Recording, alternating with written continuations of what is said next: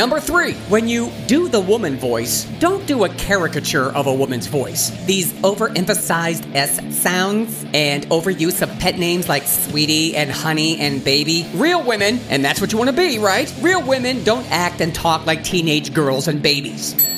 Number 4, and finally, and this is a big one, that's what she said, if you're fully invested in being a woman, your pronouns aren't even a topic of conversation, because if you've done trans right and taken all the guesswork out of it, you'd fool the general public and live undercover, so to speak, letting the world know you indeed are a woman.